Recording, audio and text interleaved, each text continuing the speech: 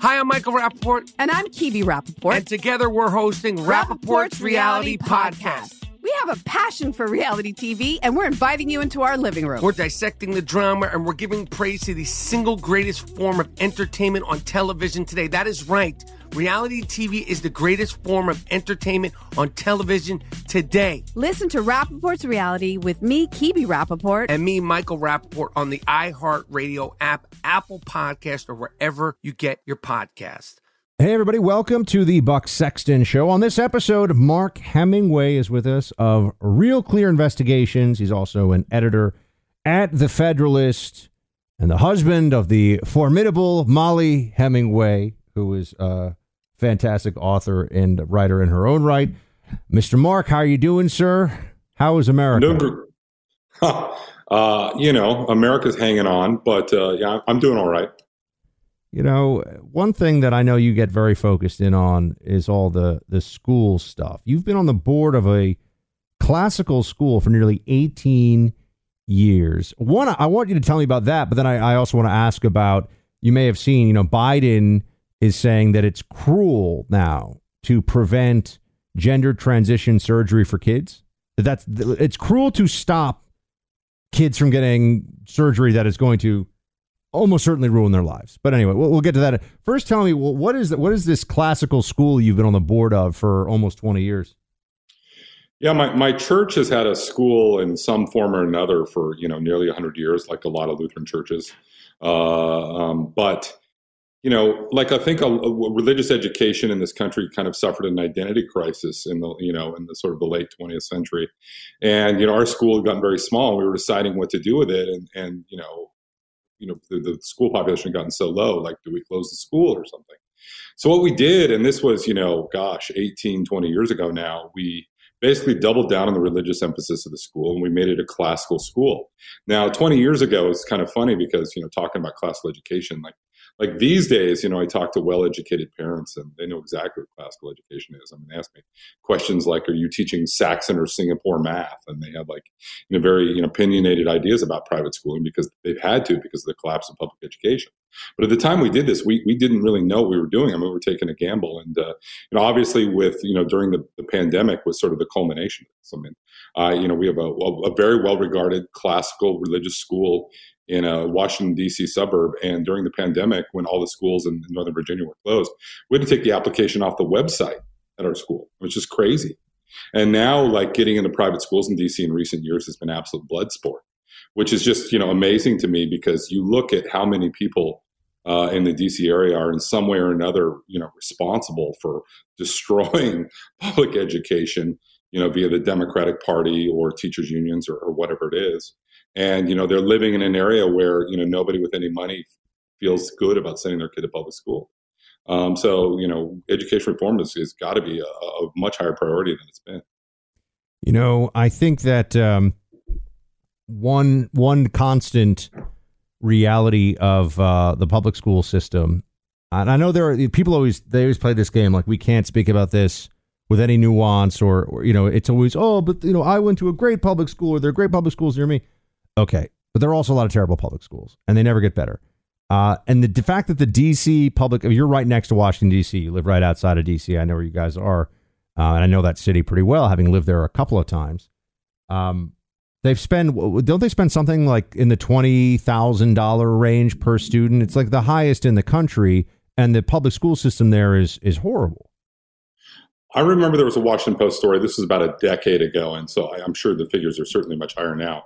But Washington, D.C. was spending about $30,000 per kid. Wow. And the Washington, D.C. school district is, by several objective metrics, the worst school district in the country. I mean, it's like constantly competing with school districts in certain parts of New Jersey for the absolute worst performance in terms of dropout rates and stuff like that. It's also a situation where there have been a number of high profile cases in the last 20 years of teachers union corruption, actual embezzlement of millions of dollars and things like that from the unions and schools in DC.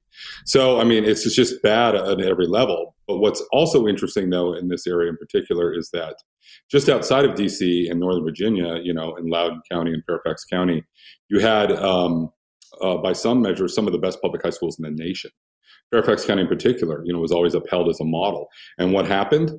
a bunch of woke people got elected to the school board, and like within a span of a few years, it's become a national news story what's happened with Loudoun County schools with the trans bathroom stuff. And then in Fairfax County, they had this famous magnet school for science and technology. That Thomas Jefferson High School was an Ivy League feeder school, and it was a public high school. And the school board has basically tried to destroy merit-based admission to it. You had to test into it, right?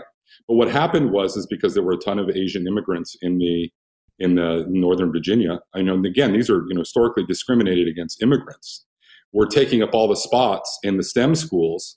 So all of a sudden, they had to do away with the merit-based admission to the school, and this has been a big fight as that school gets starts to fall apart. There's a recent scandal where they didn't inform several students because they were white or Asian, that they had won national merit scholarships. They're just waging war on people, and it's absolutely astounding to me to watch this just implode, and everyone's sort of standing around powerless, to do anything about it. And I've been screaming for 20 plus years, Republicans need to make education reform a much bigger political priority. How do they do that? Well, for one thing, they need to start talking about it. Obviously, there's a war on meritocracy in this country.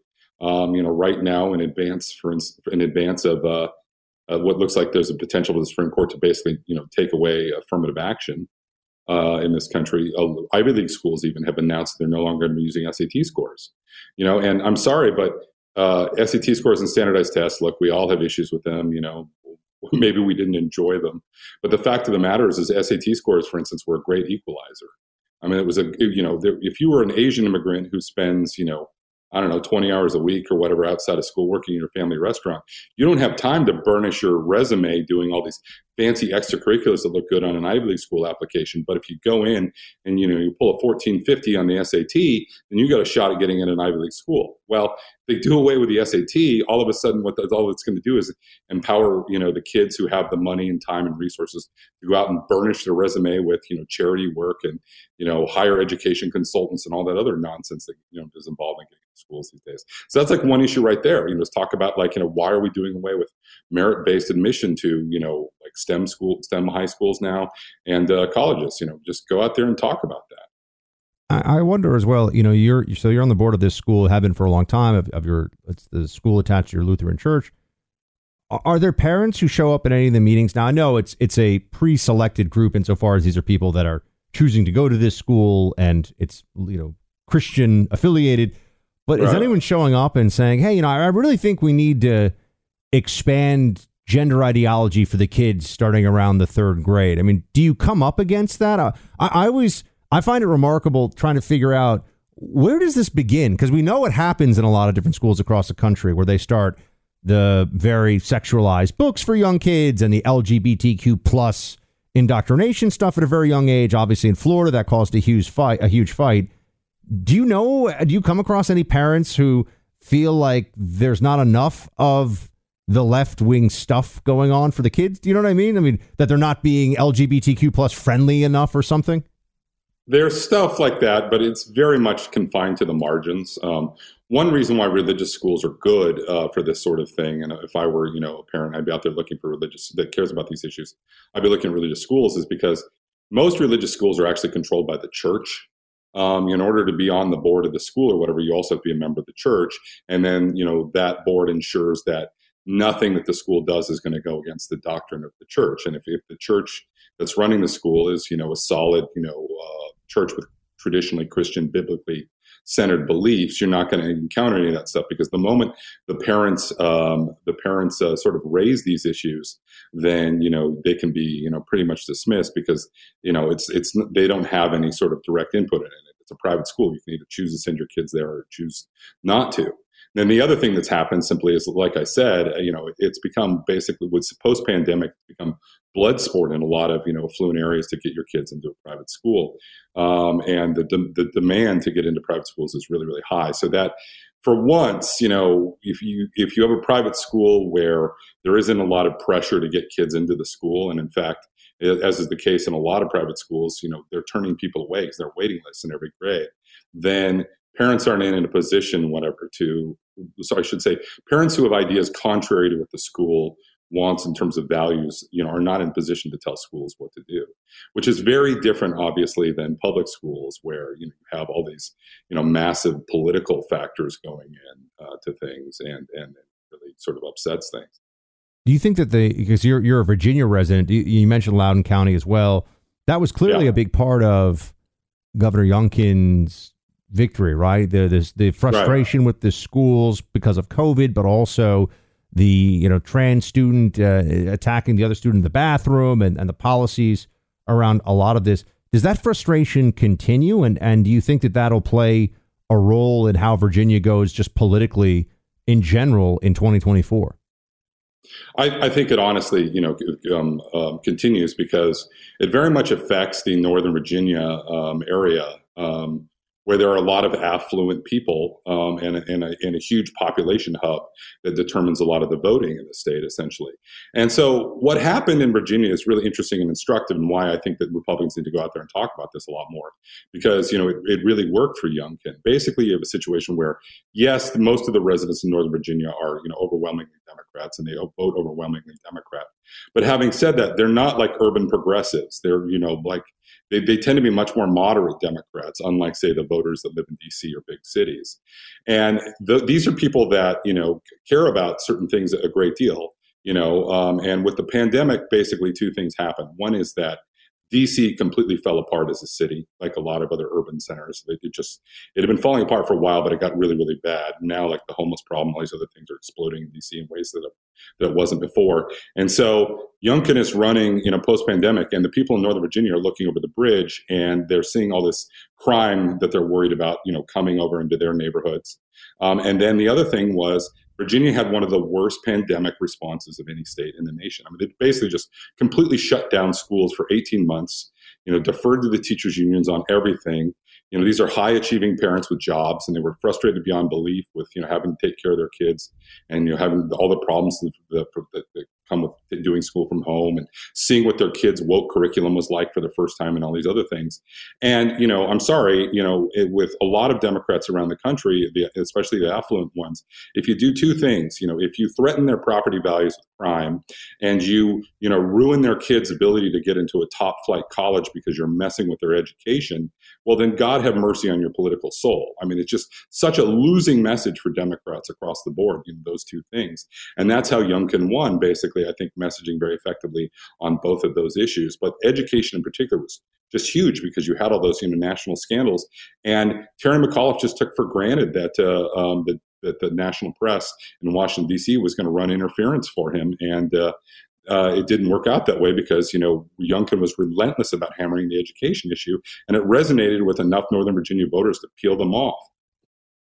It was a very effective strategy, as we saw. I want to ask you, speaking about how cities are doing, you are a native Portlander, is that correct? Well, I'm a native Oregonian. Yeah, but my mother grew up in Portland. I lived in Portland for a time. I've got a ton of relatives growing there. Yeah. We want to talk Portland and what has happened to that city specifically in just a second. But first, I want to ask everybody who's listening, how's your energy level these days? Are you as fit and energetic as, say, our friend Governor Ron DeSantis? See that guy? He's lost like 20 pounds, man. He's doing chin-ups with one hand. Well, you could benefit, like a lot of folks out there, from Chalk. It's as easy as getting dialed into the right supplements that have been helping so many men and women already in this audience, thanks to Chalk. I introduced you to their products last year. Here's how you spell it, CHOQ. They make the most effective supplements that bring your energy levels back to optimum. They spent years looking for the right, helpful ingredients and organized them into products especially made for men and women. If you're looking for an answer that's a little more sophisticated than that fifth cup of coffee in the afternoon, check out Chalk's Male Vitality Stack or the Female Vitality Stack. Each one is formulated to help maximize your everyday potential. Their website is simple and easy to spell, Chalk, CHOQ.com. Use my name, Buck, when you make your first purchase on the site and get 35% off any Chalk subscription for life. Not just your first purchase, for life, 35% off. Go to Chalk, CHOQ.com. Use my name, Buck, when you're setting yourself up. You'll receive these products every month. They're really going to help you. You can cancel anytime if you want to, but once you see all the benefits, you feel all the benefits, you're going to love your Chalk. Go to CHOQ, promo code BUCK. All right, Portland, can I just tell you, I've been to Portland once. It was 2010. And I remember thinking to myself, this city is amazing. It's beautiful. The food is great. It's got a really interesting vibe to it. Obviously, great coffee. Like so much going for it. It wasn't very expensive then either. It was starting to get more expensive as a city.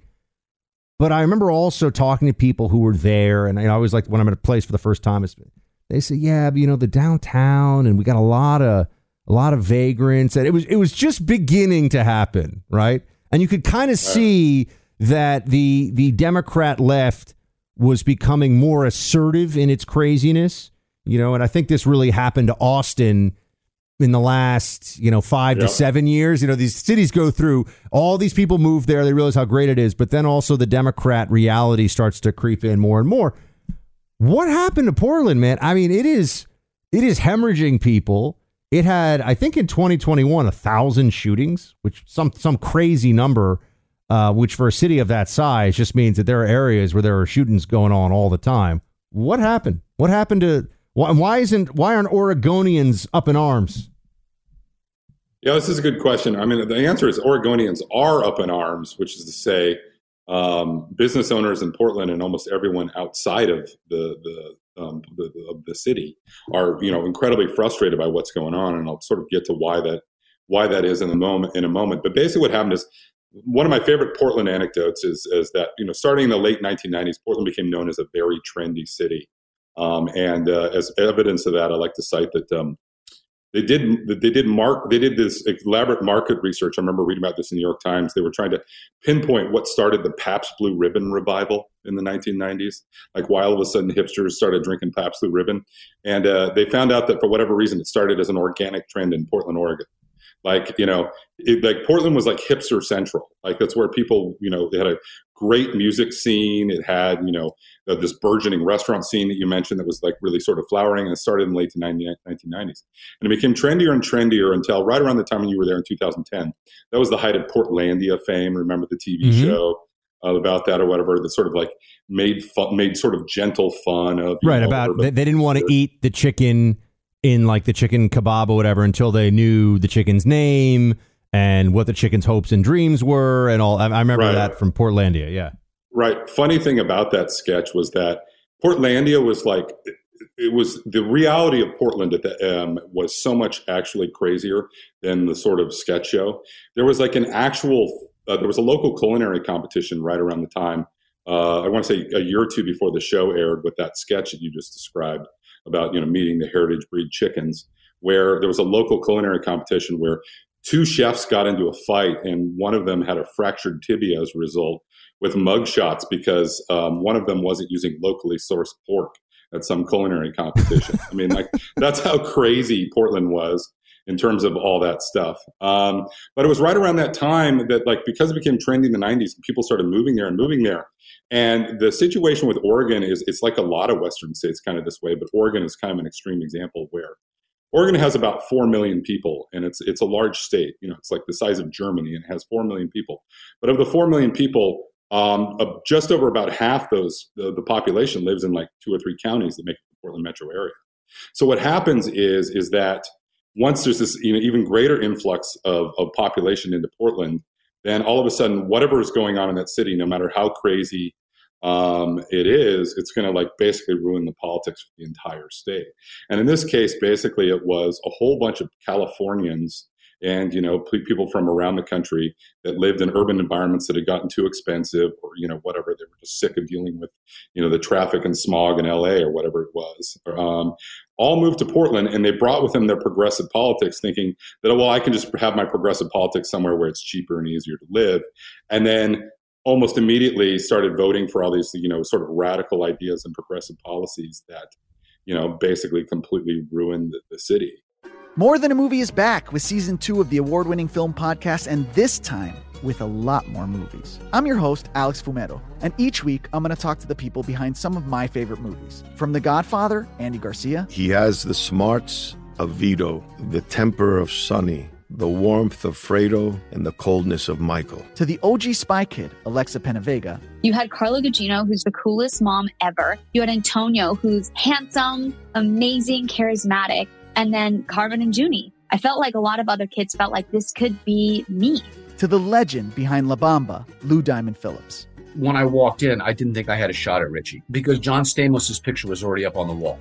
Every episode will feature interviews with the biggest actors, directors, writers, and producers behind your favorite films and tap into the history of Latinos in film. Listen to More Than a Movie as part of the My Cultura podcast network, available on the iHeartRadio app, Apple Podcasts, or wherever you get your podcasts.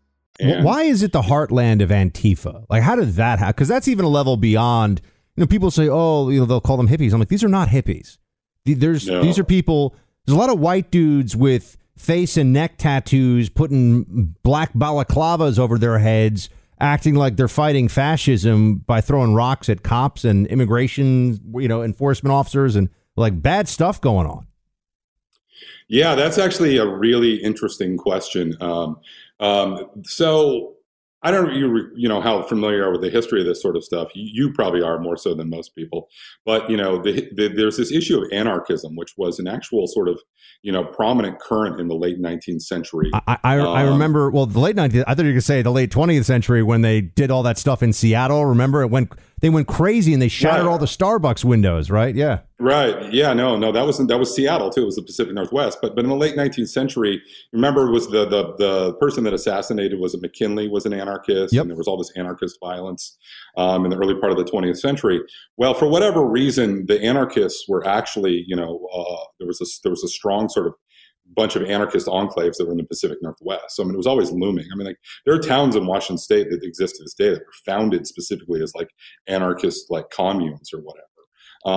And so there was always that sort of current. And then you built on top of that with this sort of weird hippie fringe that was always attracted to the Pacific Northwest. There was like some extreme ideology, in terms of the hippies. There was a guy named John Zerzan that was living in Eugene, Oregon, when I was going to school there in the mid-'90s, and he had a radio show, right? And he was this anti-technology anarchist. He was a close associate of Ted Kaczynski, the Unabomber or whatever. And he was going around in Eugene, Oregon when I was there in the mid-'90s, basically like preaching to, these gutter punks that were like homeless kids skateboarding on the streets and preaching anarchism to them. And when I was in college, there were all these stories of like these anarchists breaking into like city council meetings and all this other stuff and causing a ruckus and like all the local stuff in Eugene, Oregon, where the University of Oregon is. And then like 3 or 4 years after that, I turn on the television during the WTO riots and I look up and I'm like, oh my gosh, it's all the same gutter punks, that I was seeing in Oregon, just a couple of years earlier. And so, I really think that there was this sort of weird underground ideological thing that had been happening for a long time in the state that sort of created this. But it didn't really become a problem until it certainly grew around 2010 with the Occupy Wall Street movement sort of gave some fuel to that. But what really changed was, all of a sudden, with all these progressive anti-cop politics, basically, there was no longer any political will to rein any of these people in. And all of a sudden, like Portland became like an Antifa theme park, basically, where these people could go out, and do all this stuff, and they would never be, sort of attacked, or, going back 10 years ago, and the cops were afraid to do too much, or else they'd be, accused of attacking, homeless kids. Never mind that they were basically violent. They were organizing themselves into terror cells. And they were just going around like on random Wednesday nights, breaking the windows of restaurants. It was totally insane. And they just allowed this to continue to this day. You may have seen this, actually. Ted Wheeler, the mayor, who I think it's tough. There's some really bad mayors, but certainly one of the worst mayors in America in terms of the results. No question. And it's kind of funny to see him. I remember during the pandemic where he went down to talk to Antifa and they just started, F-bombs and, you're the worst. They despise him just like they despise everybody else because they're spiteful, angry little idiots who aren't accomplishing anything other than just destroying property and making people's lives, more difficult and miserable, the surrounding community. But what I think is interesting is that finally now Portland has started to have a little bit of a conversation about, hey, maybe we can't just have the whole downtown be an open air homeless shelter. Like maybe that's actually a bad idea. And Ted Wheeler has started to try to move in that direction. And there is still this this left-wing vanguard there that is like that the city has been destroyed, and they're like, how dare you try to turn things around? They're still pushing. Oh, no. Yeah. I mean, as bad as Ted Wheeler is, and he's horrendous, he very nearly lost the Democratic primary in the last election to a woman who was literally Antifa. It's like publicly declaring she was Antifa, and he won by like a few percentage points over this woman. That's the political reality that you're dealing with. But you're right; they don't make any distinctions between, say, Ted Wheeler, the guy that constantly is attacking the police unions on their behalf, and the overall, sort of fascist structure, whatever that they're fighting. He's just part of it. But part of the reason why they're able to do this is because they have a demonstrated history of pushing Ted Wheeler around. Portland has this, event. It's the City of Roses. They have a rose parade every year or whatever. It was like, I want to say it was about 4 years ago. Ted Wheeler canceled like the entire rose parade because Antifa threatened violence against the parade. Anonymously, by the way. And the reason why they were threatening violence was because the Multnomah County Republicans wanted to march in the parade. Like, if he's going to cancel an entire parade because you sent him an anonymous threatening letter about this, why wouldn't you keep pushing it? I mean, he's just, a reed in the wind, as far as, ending fascism in America. So, why not push him until he breaks? It's also fascinating because in the case of Portland Antifa, you had people who were trying to burn down a federal courthouse who you could see were almost all white guys. There were some women, but they were white, and they were doing this in the name of BLM. And the whole thing just struck me as, so you just choose whatever cause suits the moment so that you can throw your Molotov cocktails and act like you're some kind of hero against fascism. Right, and they'd already burned like a police facility and a bunch of other stuff around town by the time that happened, and they weren't even doing anything there. Wheeler was joining the protests, and the national media was basically 100% behind it. Like, oh well, this is just a peaceful protest with a few agitators. I mean, it was totally insane. And Seattle's just as bad, right? Pretty much. I mean, Seattle had the Chaz or the Chop or whatever they were calling it, right? Capitol Hill Zone. Are they turning things around? I just wonder. I haven't spent much time in the Pacific Northwest. I told you I've really just been out there that one time. I went to Cannon Beach, which is beautiful, though, and it strikes me as it should be this great place, but you've got two cities that should be the jewels of the Pacific Northwest that are just turning into crappy places to spend too much time, certainly in the downtowns. Oh, yeah, no. Right now, Seattle is actually, there was just a big story recently about Seattle's facing a ton of lawsuits from business owners in the Chaz, as they should. Basically, they just completely surrendered law and order and, left these business people and people that lived in the area at the mercy of these, of like literal warlords, running the city. So, yeah, they're still dealing with that. Amazon was going to occupy an entire skyscraper in downtown Seattle, and they just moved the whole project outside of the city because they weren't going to begin to deal with that. And, these things keep happening. And yet somehow, there isn't the political reform movement that you'd think would be happening. In the last midterm, right, Phil Knight, the founder of Nike, dumped millions of dollars into the candidacy of a tough-on-crime independent candidate, and then later switched to dumping millions of dollars into the Republican in the Oregon governor's race. And in a three-way race, the Republican came very close to winning, but ultimately didn't. And then they ended up with yet another like crazy progressive governor. And Oregon's governor prior to that, Tina Kotek, Tina Kotek's the current governor. I can't remember. Was it Brown? It was Brown, yeah. She had the lowest approval ratings of any governor in the country. And you still can't get rid of these, progressives. They just elected basically an acolyte of Brown, essentially, to run the state. It's like so far gone. I don't know what it's going to take to fix it. Part of the problem is that, people, all of the people that are sick of what's going on in Portland are just moving to Boise. And this is, I think a big warning for everyone else. Boise is the only big population anchor in Idaho. And, 25 years ago, Boise was one of the most provincial cities in America. Now it's got a tech sector and a microbrewery in every corner. I wouldn't be surprised, if Idaho isn't careful, that state goes the way of Oregon in another 20 years. So people really need to be thinking hard about this. I think the good news is after people saw what happened to Portland and Austin in particular, people are a lot more wary about, people moving into your state. They don't just necessarily see it as an unalloyed economic good. They have to understand that there's a culture that's very much there worth preserving. And let me tell you, as a third generation Oregonian, I am really, really sad. I love that state. I mean, it was gorgeous. I mean, it was a real privilege to grow up there in terms of like just the unreal natural beauty of the place. And not just that, like a wonderful local culture. For years growing up, it was run by a bunch of liberal Rockefeller Republicans, but they were mostly libertarian, leave me alone types who did a really good job of managing competing interests. And more than that, they were just competent people. They balanced budgets. They did the right thing. They were good on environmentalist issues in a very positive way that unfortunately, I think the Republican Party is a little too captive to special interests on.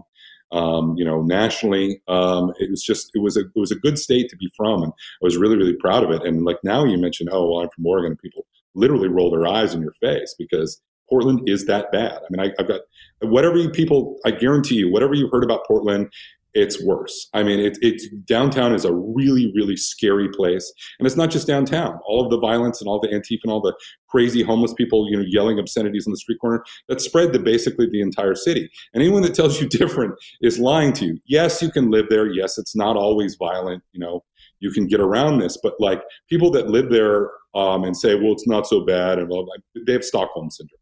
They don't know what like an actual functioning city looks like anymore. I mean, I was in Baghdad for a while during the war, and there were people who were going out and getting like milk and eggs, but it was bad, right? I mean, it's right. People are still living in these places that just bad things are happening. So it's not they're quiet. You can find quiet in any place at any time if you look for it. But if there's too much of the other stuff going on, that's a real problem. I want to ask you about elections, by the way, and election security. Because I know you've done a lot of research into, the most important thing, which is how do we fix things for 2024 instead of people just walking around screaming at me and others, we won. I look at them and I'm like, not really. I don't know what else to say. Like, we can sit around and talk. You can tell me that they cheated, but we got to fix the cheating, not just stand here and shout that we won, right? I mean, it's like if the other team goes home with the trophy, you can say the ref fixed the game as much as you want, but you got to figure out how you're going to win the next game. Let's talk about that in a second, though. There's no company out there more focused on delivering the goods you need for a great night's sleep than MyPillow. The pillows, the mattress covers, the sheets, the Giza Dream sheets exclusively for MyPillow are amazing. They're still in stock, by the way, even though they're at their lowest price ever. The sheets come in as low as $29.98 when you use my name, Buck, as the promo code. It's time to update your sheets. Get a couple pairs of them. Buy a Giza Dream sheets set right now with the world's best cotton, Giza. Cotton comes from a region of Egypt by the same name where incredibly soft cotton is grown. MyPillow products come with a 10-year warranty and a 60-day money-back guarantee. You get 8 weeks of every night sleeping on these sheets to make sure your purchase is a great one. You're going to love them. Go to MyPillow.com, click on Radio Listener Specials. Check out this flash sale on the Giza Dream sheets. Remember to use my name as the promo code BUCK or call 800-792-3269. That's 800-792-3269. Get some Giza Dream sheets. All right, Mark, the election in 2024 is going to be hard for Republicans to win in terms of processes, vote counting, and tactics, unless we do what? How do we fix this thing? That's really tough. But I mean, there are two sort of basic things here I think need to be addressed. One is that I was somewhat heartened to see that Trump came out and sort of, moderated his position on vote by mail. To be clear, I think vote by mail is terrible. It's obviously more rife for fraud than almost any other form of voting, and I'm not a fan of it. I wish we could all come together as a society, vote, from sun up to sundown on a single day and know the results right away. I think that is the way that democracy should be run. But the fact of the matter is that's not the way it's been run for a long time. And even a lot of Republicans are really, accustomed to vote by mail.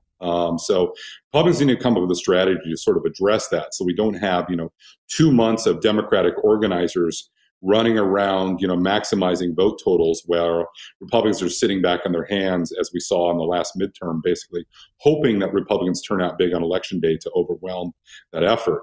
Again, I'm not a fan of vote by mail. I think it's rife by fraud. But as a friend of mine put it, you can't have arms control unless both sides have nukes. Right.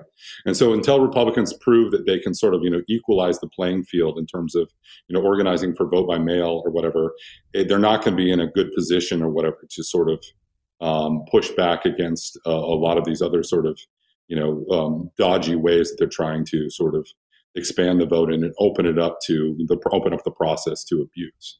So that's one thing I think that needs to happen. And the other thing is that one of the things that came out when I worked with my wife on her last book on election security issues called Rigged. Yes. I have a copy of it. And one of the things that really sort of shocked the heck out of me was, and I think most people don't even realize this, which was that there were some shenanigans in a gubernatorial election in New Jersey in the early 1980s. And a federal judge put the entire Republican Party under a consent decree, which basically meant they couldn't do any sort of election day monitoring or other, all the traditional activities the party would do on election day. And that federal judge literally, he retired from the bench and he kept senior status. I don't know if you know what that is. It's like a way for retired judges to sort of stay active in the profession while actually being retired. And he kept senior status just for decades, just to keep this injunction in place, basically.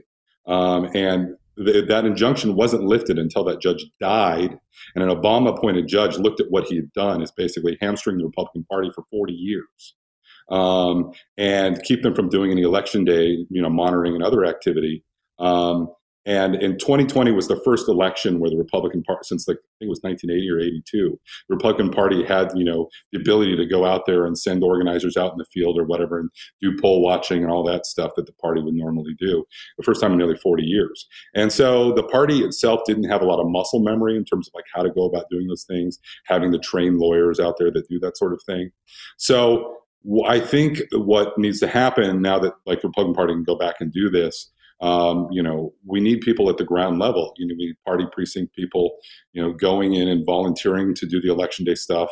We need the party apparatus to go in and, make sure that there are people in place to watch these things and prevent any sort of shenanigans that are going on, because I guarantee there are shenanigans going on. I'm not making accusations about widespread fraud or anything like that, but people are very much abusing the process in all sorts of ways and getting away with it. And we need to be much more sort of vigilant. And that, comes down to the listeners, go volunteer. He is Heminator on Twitter. Highly recommend you follow him. Mark Hemingway, everybody. And also look for his work on Real Clear Investigations and over at thefederalist.com. Mark, it has been an honor and a privilege, my friend. Thank you for being here with us. We hope you come back. Great to be on here. More Than a Movie is back with Season 2. I'm your host, Alex Fumero. And each week, I'm going to talk to the people behind your favorite movies. From The Godfather, Andy Garcia. He has the smarts of Vito, the temper of Sonny, the warmth of Fredo, and the coldness of Michael. To the legend behind La Bamba, Lou Diamond Phillips. When I walked in, I didn't think I had a shot at Richie because John Stamos' picture was already up on the wall. Listen to More Than a Movie on the iHeartRadio app, Apple Podcasts, or wherever you get your podcasts.